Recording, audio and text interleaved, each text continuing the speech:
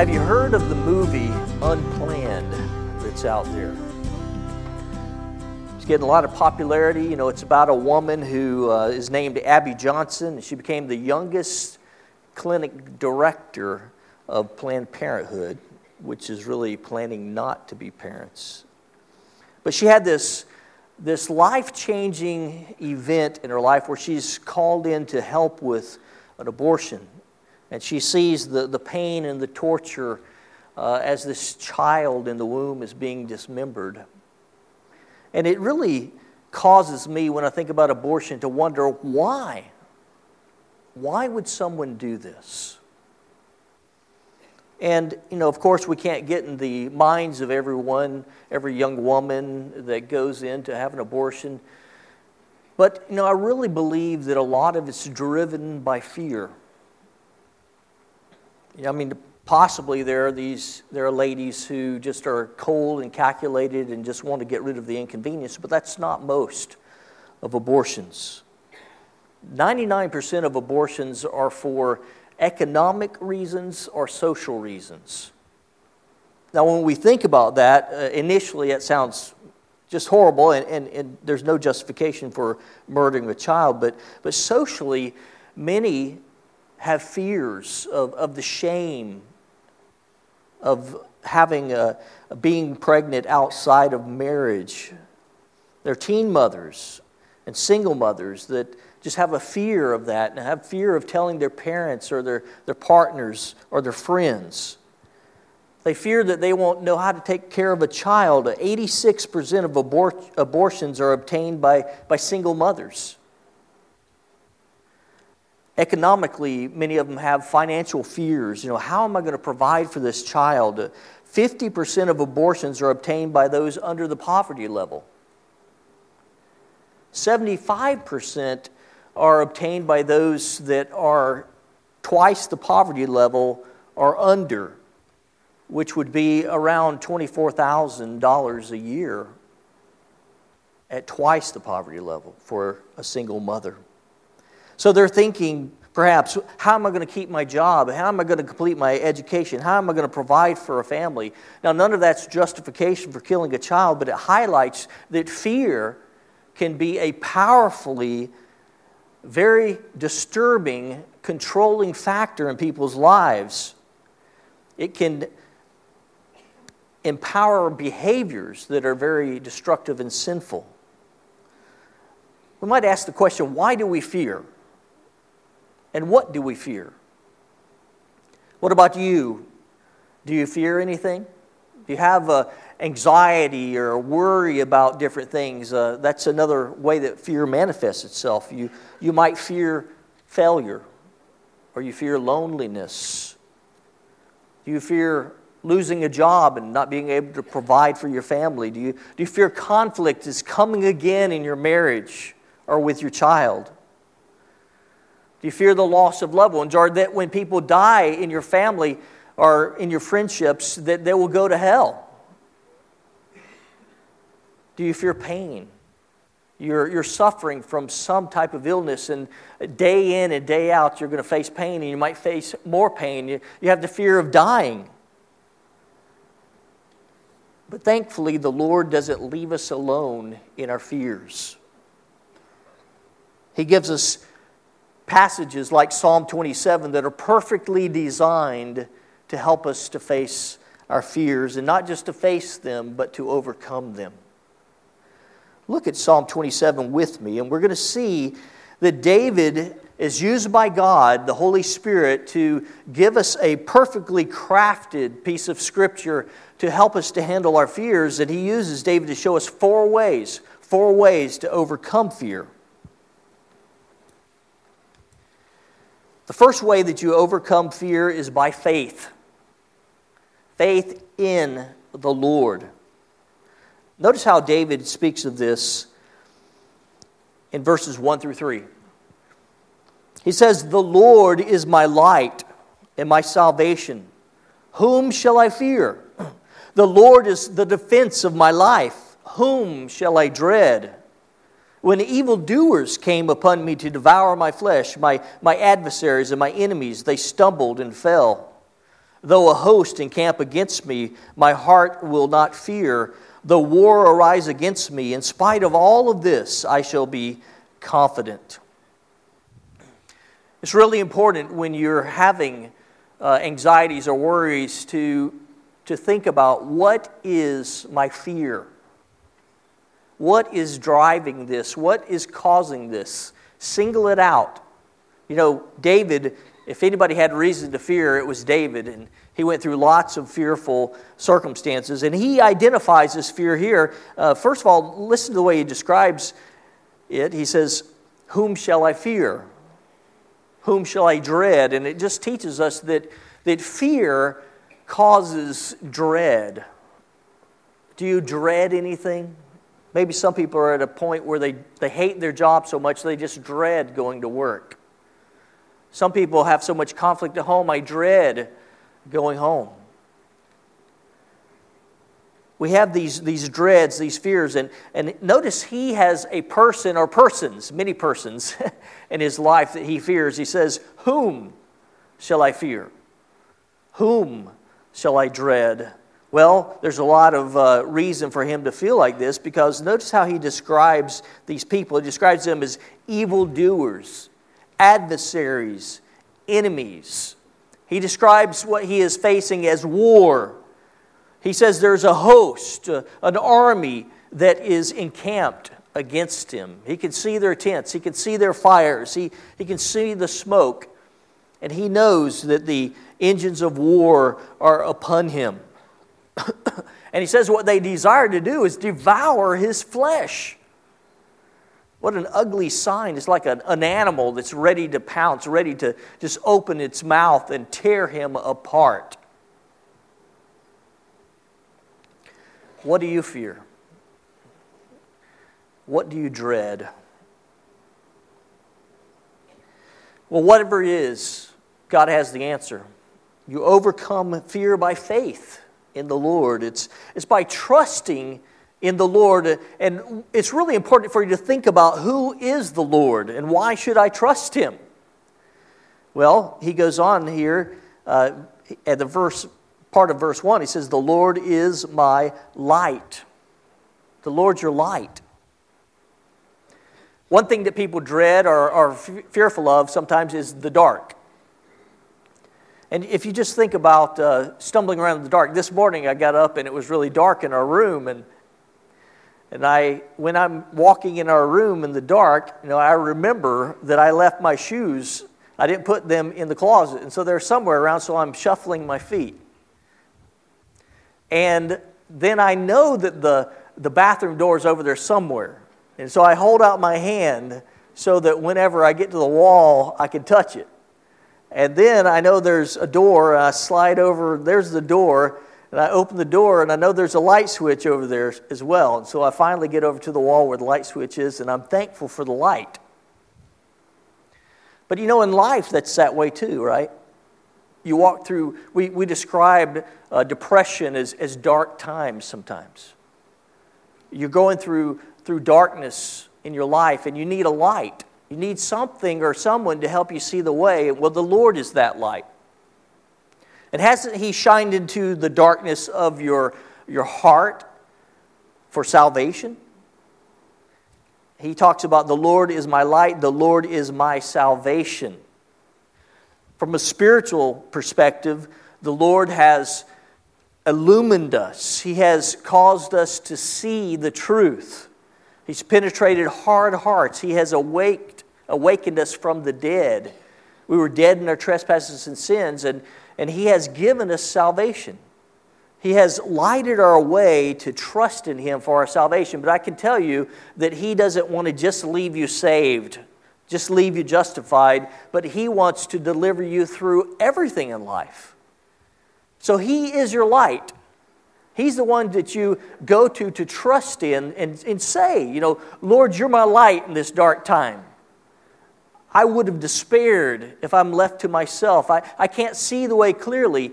And He's got all the wisdom that you need for that particular circumstance, for that particular trial. And He's there for you. The word salvation is often used, by us. When we look back, we think of our spiritual salvation from sin and death and Satan, and that we have the hope of heaven, and all that's true for us. But usually in the Old Testament, the salvation refers to some deliverance from some particular temporal circumstance. In this case, David has seen over and over and over how God has delivered him in warfare. He delivered him and he gave him the victory over Goliath. He gave him the victory over hundreds and maybe thousands of Philistines and other enemies. So it's really important that once you identify what your fear is, that you remember who your God is. He is your light. Now, light can be a powerful thing. It can drive a lot of things. It can help us. Have you ever heard of what it's like in Washington for long periods of the year, and how there's like a cloud cover, there's just darkness, it's just dreary? There was a headline in the news one time that said that school canceled, sunshine. Woohoo! It's really funny to think about how they decided we're going to let the students out so they can enjoy this sunshine today. But darkness and cloudiness and this pall over our lives can happen sometimes. And the light of Jesus can shine into that darkness and give you hope, and give you wisdom in the midst of it. I just think of some of these verses that we have in Scripture that highlight God as light. In John 8, verse 12, Jesus spoke again to them, saying, I am the light of the world. He who follows me will not walk in the darkness, but will have the light of life. Psalm 18:28 says, For you light my lamp. The Lord my God illumines my darkness. So He illumines the darkness. Darkness in your life is always going to be there. It's reflected and it comes and goes, doesn't it? And so you need to continue to turn on the light by going to the Lord. In Psalm 119, verse 105, it says, Your word is a lamp to my feet and a light to my path. Just hanging on the Word of God, His truth, the Scriptures, will light your way. He'll show you the path. He'll show you how to get through this particular trial. The Lord is your light. He's also your salvation. He goes on in this section in Psalm 27, verse 1. He says, the Lord is the defense of my life. So He's going to not only lighten your way, He's also going to save you through this trial, but He's also going to defend you. He'll be your protector. Nothing can touch you apart from God's permission. Yes, He allows trials, but know that He's the defender. He won't give you a trial, but that He will give you the way out and the way through. He's with you. It's just good to think about these things when you pray. When you pray, think about, Lord, You are my light. I need Your light in my darkness. Lord, You are my salvation. You've saved me from sin and Satan and death, and You've given me eternal life, but now I need You to save me, to deliver me through this darkness. I need You to defend me, Lord, and to protect me. It's good to remember for your faith what God's done in the past. Look at verse 2. He says, When evildoers came upon me to devour my flesh, my adversaries and my enemies, they stumbled and fell. So David can look back in his life and he can see how there was Goliath. There were the Philistines. There were foes sometimes just seeming to be too many to number. And yet God has delivered him again and again and again. It's so good to look back and see how God did this. I can think about when I was diagnosed with epilepsy. And it's just tremendously debilitating to think, first of all, I don't even know what's happening. Why is this happening? What's happening? And eventually, finally diagnosed. And then having different types of medication, having reactions that were not good to the medication that I was on, and then all of a sudden finally getting the right medication, and then kind of growing through strengthening and eventually being able to think again and being able to remember things and not have seizures, hallelujah. And then to be able to preach, to do all the things that by God's grace I'm able to do. But it's good to remember back for me to do that, to wow, Lord, you led me through that whole process. You delivered me. I can hope in you for the next thing. And if you think about God as your light, and your salvation, and your defender, and you're looking back, and you're having faith that's strengthened because of this, you can have confidence. Look at verse 3. Though a host encamp against me, my heart will not fear. Though war arises against me, in spite of this, I shall be confident. Faith produces confidence. The more you keep going to the Lord, the more you keep seeing who He is, and the more you remember what He has done, the stronger you're going to be this time to go through that trial. So we overcome fear first by faith. Faith in the Lord. But second, He teaches us that we overcome fear by focusing on the Lord. Now, there's been some focus on the Lord in the first stanza there, but he goes deeper into this, the verses 4 through 6. Notice what he says. One thing I have asked from the Lord, that I shall seek, that I may dwell in the house of the Lord all the days of my life, to behold the beauty of the Lord and to meditate in His temple. For in the day of trouble, He will conceal me in His tabernacle. In the secret place of His tent, He will hide me. He will lift me up on a rock.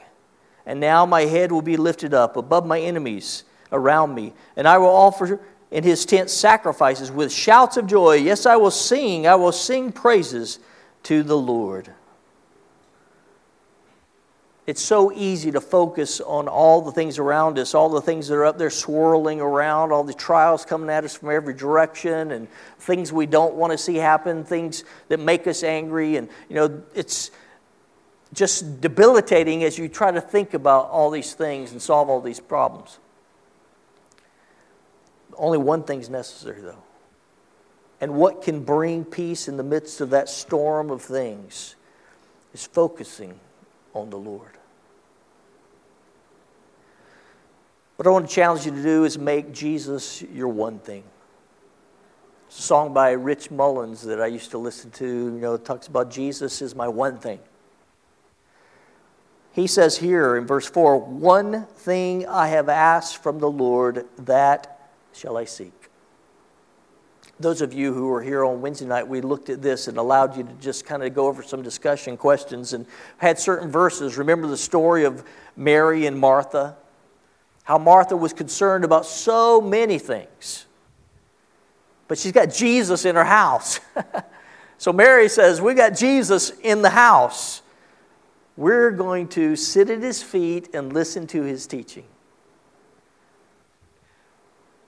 You've got so many things you could be bothered by.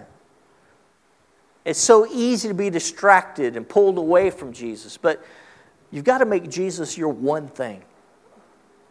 Have a single-minded devotion. As Paul talks about the purity and simplicity of devotion to Christ. That will help you in your times of fear, your times of darkness. Paul says, for me to live is Christ, to die is gain. Think Paul had some problems? In that same epistle, he's in prison. He might be going to die, but he says, For me to live is Christ. If I'm left here, it's going to be fruitful labor for me. I'm going to continue in my ministry. I'm going to continue to share the gospel, see people saved. I'm going to be encouraged by you, Philippians. You're going to be encouraged by me. But if I die, it's better to depart and be with Christ, right? What a simple mindset. If I live here, it's for Jesus. And as I was telling my class earlier today that, you only have this moment. You ever think about that? Everything else is gone. You don't know if tomorrow comes. You don't know if the next moment is going to happen. You have this moment. Oh, you have this second. Oh, that's gone. You have this second. That's gone. You have to keep on thinking about, I'm in this moment right now. Am I going to trust Jesus? Am I going to live for Jesus? Let Him be your one thing. And if He is, then fear is going to be a time to worship. He says, the one thing that I seek, that I may dwell in the house of the Lord all the days of my life, to behold the beauty of the Lord and to meditate in His temple. David apparently is not at the tabernacle, which would be the temple he's talking about, the place of worshiping God, place of going there during the feasts and the festivals, and where there have been people who have seen the visible manifestation of the glory of God at the tabernacle. Just a brilliance, a beauty he talks about. He wants to just be in the presence of God. And he says, and to meditate there. There are three thoughts there I think about in that verse where he says that I may dwell in the house of the Lord. That's where we want to be in our trials. Just dwelling in the presence of Christ. Times of prayer, times of worship. You're here, you're with the people of God. We are considered a temple of the Holy Spirit. All of us each individually are a temple, a dwelling place of the Holy Spirit. What a mindset to think, I'm going through trials, so this is a time of worship. It's a time when I get to think about being with God, because that's what's going to help me. That's what's going to get me through this, to dwell with Him. And he says, and to behold the beauty of the Lord. Ever think about how beautiful the Lord is? You can start by just thinking about how beautiful His creation is. I love the beach. I love to go out there, and it just seems everything's bigger. You see the big ocean. You see the big sky. You see the majestic clouds. I just think about how beautiful the Lord is then, because He's the creator of all that. And just think about His ingenuity, His creativity, His details. It's good to just think, God, you're powerful. His eternal power and divine nature are seen by what is made. Look at the beauty of His holiness and the radiance of His glory and His faithfulness. His knowing everything. I mean, He knows what's in my heart and my thoughts. He knows what we're about to say before there is a word on our lips. All of that is just beautiful. It's good to just meditate. He goes on to say, and to meditate in His temple. Be in the Lord's presence through your times of prayer and in His Word. Meditate upon who He is and all of His characteristics, all of His attributes. I like verse 5. I call this hiding out with the Lord. Hide out with the Lord. Verse 5, it says, for in the day of trouble He will conceal me in His tabernacle. In the secret place of His tent He will hide me. He will lift me up on a rock. I think here of a child playing hide and seek. Anybody over here ever play hide and seek? I love my granddaughter, Clementine. Let me just tell you all about her. She's cute. She walks around, and sometimes when she loves her papa. and she'll grab my hand, and she'll guide me around, and she'll take me into my room. And I have a walk-in closet there, and she'll have me walk in there, and she'll say, sit. And we sit down, and we close the doors to the walk-in closet, and we just sit there. And I think, okay, well, we need to get somebody to look for us. But she'll just sit there with me and be quiet. So I'll tell somebody next time, when I do that, come find us. And sure enough, somebody will, and we'll play peekaboo behind the door, and then she'll close it again, and open it. And I just think about being a child and just hiding with God. Ever feel like you have to do that? You just get away from everything else. Just go and hide. Worship. Focus on the Lord. I love how all this kind of builds and accumulates, and we have these thoughts. In verse 6, you see a totally different perspective from fear and dread. He says, and now my head will be lifted up above my enemies around me, and I will offer in his tent sacrifices with shouts of joy. If God is this God who he says he is, and he's your Lord, he's your light, he's your salvation, he's your protector, he's the one that you worship, and he's the one who hides you and conceals you in his presence, then you can expect a victory. Now, I don't know how David thought that this for sure was going to be a victory in this case, but there's lots of reasons we might go into with that, but the bottom line is that he expects a victory. And he gets ready to rejoice. He says, I will offer in his tent sacrifices with shouts of joy. Psalm 30 verse 5 says, weeping may last for the night, but a shout of joy comes in the morning. What a different perspective. I have fear and dread of these things, but my focus, my worship, my meditation, my hiding in the Lord produces confidence in me, so much so that I say, if God is this way, then I can expect a victory. I don't know what it's going to look like, but nevertheless, I will be victorious.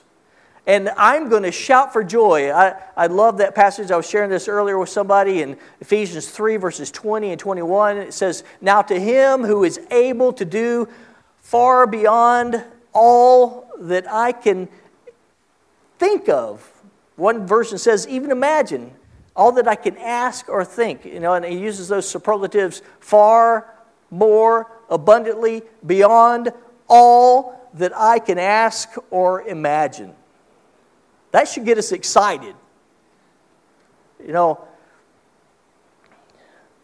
Myron, I have this saying, when life gets tough, get excited. What? It's counterintuitive. When life gets tough, get excited. Why? Because God's going to be glorified and you're going to grow. You can be absolutely certain you're always going to grow and God's going to be glorified. He's going to make sure. Because that's his whole goal, is to glorify himself and to make you like Christ. So expect the victory. Think about, sometimes we talk about, I don't know how we're going to get through this, but I know God's going to glorify himself. And so we can think about, one day we're going to look back on this. It's going to be like that victory he talked about before, where God had given him victory over his enemies. One day we're going to rejoice. We're going to sing songs of praise because of how God has given us this victory. So third, we want to overcome fear by finding favor with the Lord. Faith, focusing on the Lord, finding his favor. That's what you need in your life. Verses 7 through 10 say, hear, O Lord, when I cry with my voice, and be gracious to me and answer me. When you said, seek my face, my heart said to you, your face, O Lord, I shall seek. Do not hide your face from me. Do not turn your servant away in anger. You have been my help. Do not abandon nor forsake me, O God of my salvation. For my father and my mother have forsaken me, but the Lord will take me up. At this point, David hasn't really been praying at this point. He's been thinking, he's been meditating, he's been worshiping. But now, all of a sudden, he starts to ask God specifically for things, which we should do as well. We should seek His face, find His favor, ask for what we need. Listen to how he says this in verse 7. Hear, O Lord, when I cry with my voice. Have you ever cried out to the Lord? That's something that we have to have in our tool belt when we're going to do this work of prayer. Bowing our knees, getting on our knees. Sometimes you can't even do anything but just lie on the ground. Throughout the Psalms, we see this idea. Psalm 3:4, I was crying to the Lord with my voice, and He answered me. Psalm 5:2, heed the sound of my cry for help. Many places it says things in the Psalms like, give heed to my cry, and I cried to the Lord my God for help. The eyes of the Lord are toward the righteous, and His ears are open to their cries. The righteous cry, and the Lord hears and delivers them out of their troubles. So we get this example of just crying out to the Lord, and I certainly commend it. There are times when our emotion needs to be felt deeply and then poured out and directed towards God to feel what we're going through and to express. Your voice is something that God gave you as an instrument of worship. He wants to hear the intensity. He wants to hear the emotion. He wants to hear the quietness, the calmness. He wants to hear the loudness of what you're experiencing. Don't you love that you have a God who wants to hear you? He wants you to come to Him, and crying out just expresses that it's natural to feel kind of desperate sometimes. Do you ever feel that way? So he says, hear, O Lord, when I cry, and some things to cry out for and ask about are grace and answers. He says, be gracious to me and answer me. You need God's grace to get through. You need God's grace to empower you. You need grace is sometimes thought of as favor. You seek His favor, that He would bless you in this life, and that He would answer. We have prayers that we pray over and over and over again. But we don't stop. We don't give up. We keep on saying, Lord, answer us. But we'll see at the end of this passage that you have to wait. You have to wait for those answers. But continue to request. And what you're doing here is you're seeking the Lord's face. Look at verse 8. It says, when you said, seek my face, my heart said to you, your face, O Lord, I shall seek.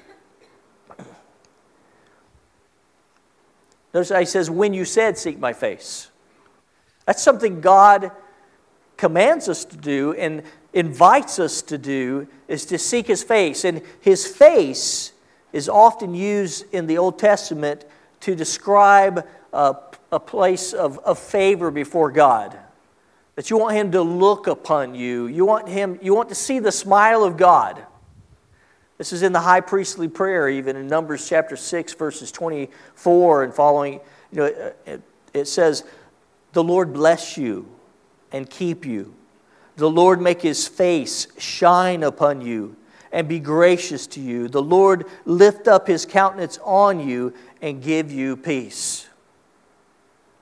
That's the cry of our hearts. Lord, I'm seeking your favor. I'm seeking you to answer me. I need you to be gracious to me. I need you to look upon me with your favor. I need the success that only you can give me in my marriage.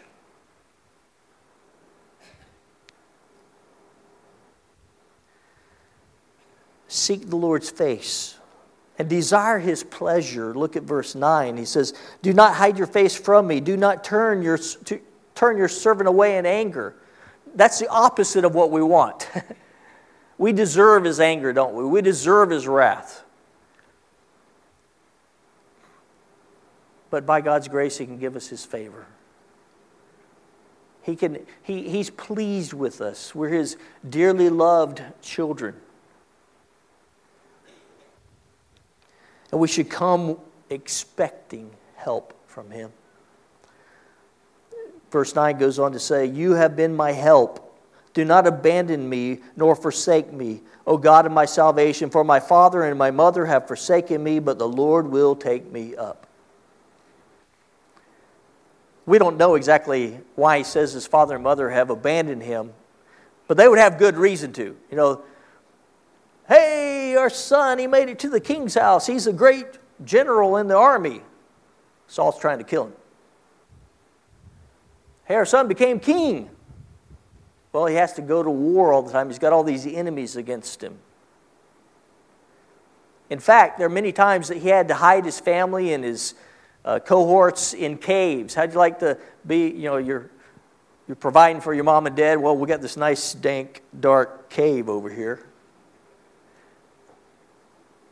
If you follow me around, people are going to be trying to kill you.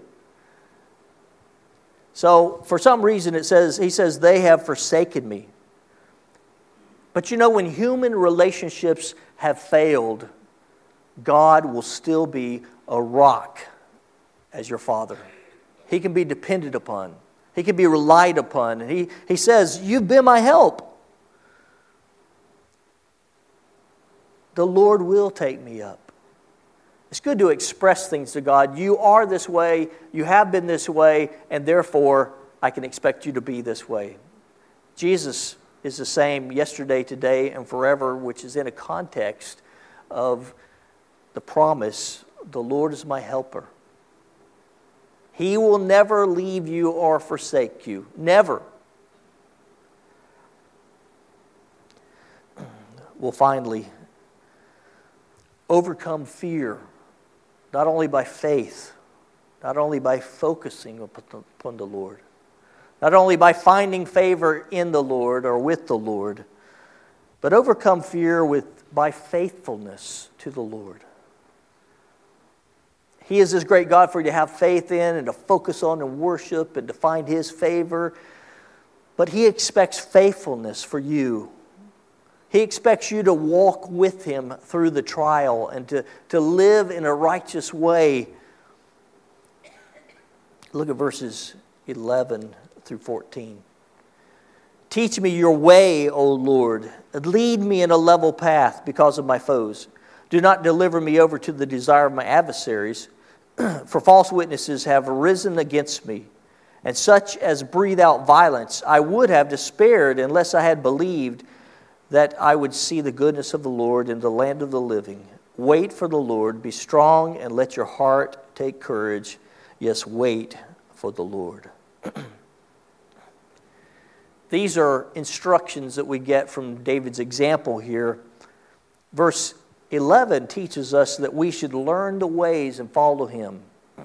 In your trial, it's one thing to call out to the Lord and see Him for who He is, but it's quite another thing to now, in that confidence and in that faith, walk forward with Him.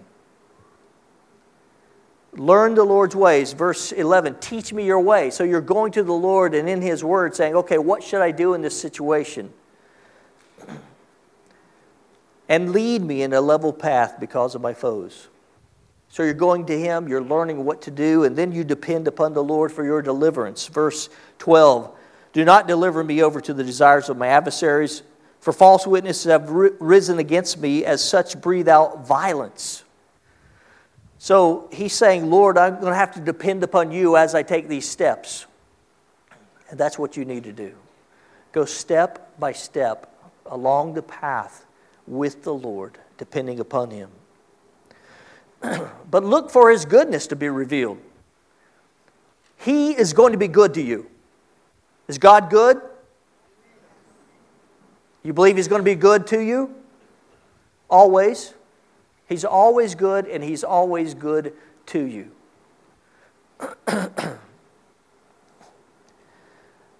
Verse 13, he says, I would have despaired unless I had believed that I would see the goodness of the Lord in the land of the living. In the New American Standard, it says, I would have despaired, and it's in italics there because they're trying to supply what's missing. If you look at the Hebrew text here, it goes, for false witnesses have risen against me, and such as breathe out violence, and then it goes, unless. It's poetic. It's all of a sudden there's a jump in the thought from this danger and adversaries and enemies and devour my flesh, and just the idea this would be an impossible situation. There's just no hope unless I had believed that I would see the goodness of the Lord in the land of the living. See, you would have despaired. You would have, whatever your circumstances are, whatever your situation is, it seems desperate. It seems like there's no way out of it. There's no way to succeed. It's just a lost cause. But then all of a sudden you think this way. If you think that you're going to see God's goodness. And he says, in the land of the living. Everybody's trying to kill him. They're trying to devour his flesh. And all of a sudden he says, I'm going to see the goodness of the Lord while I'm alive. If you live another moment, you're going to see the goodness of the Lord while you're alive. So, what do you have to do? You're praying, you're trusting, you're worshiping, you're depending, you're going to Him, and you're asking for specific things to happen in your life. Well, you have to wait. Sometimes He's going to place us in that place of waiting on Him, waiting for His timing.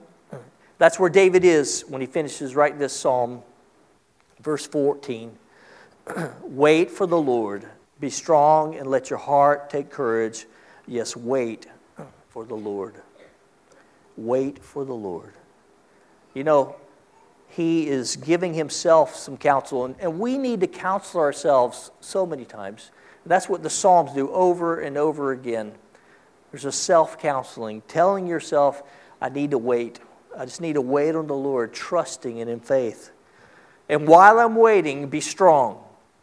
Be strong, armed with this knowledge we've talked about. And let your heart, that inner, immaterial part of you where you're thinking and you're willing and your mind and your will and your emotions, all of that together in the package of who you are, should be focused, courageous, and trusting. He ends with this refrain, yes, wait for the Lord.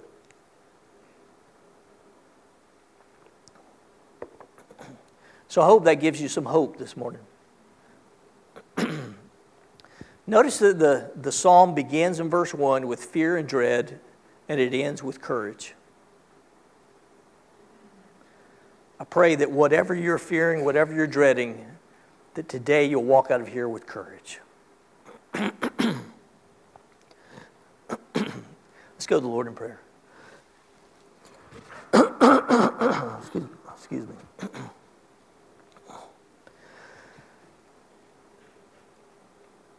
As we pray here before the Lord, I want to do something that's special to me. I've taken these last two verses and I've written a song that I sing time to time, and just close your eyes and listen as I pray this.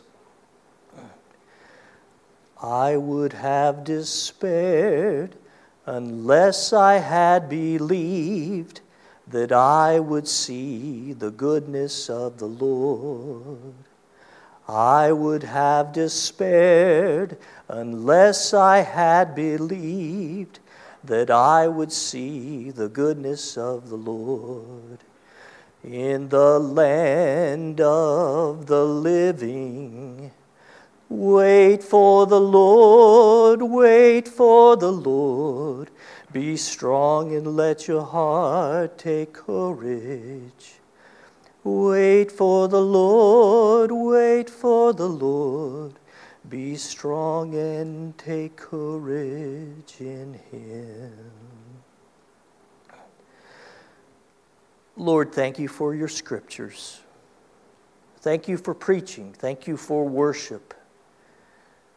I pray for all of these that are gathered under my voice, that they would overcome their fears and take courage because of you. In Christ's name we pray. Amen.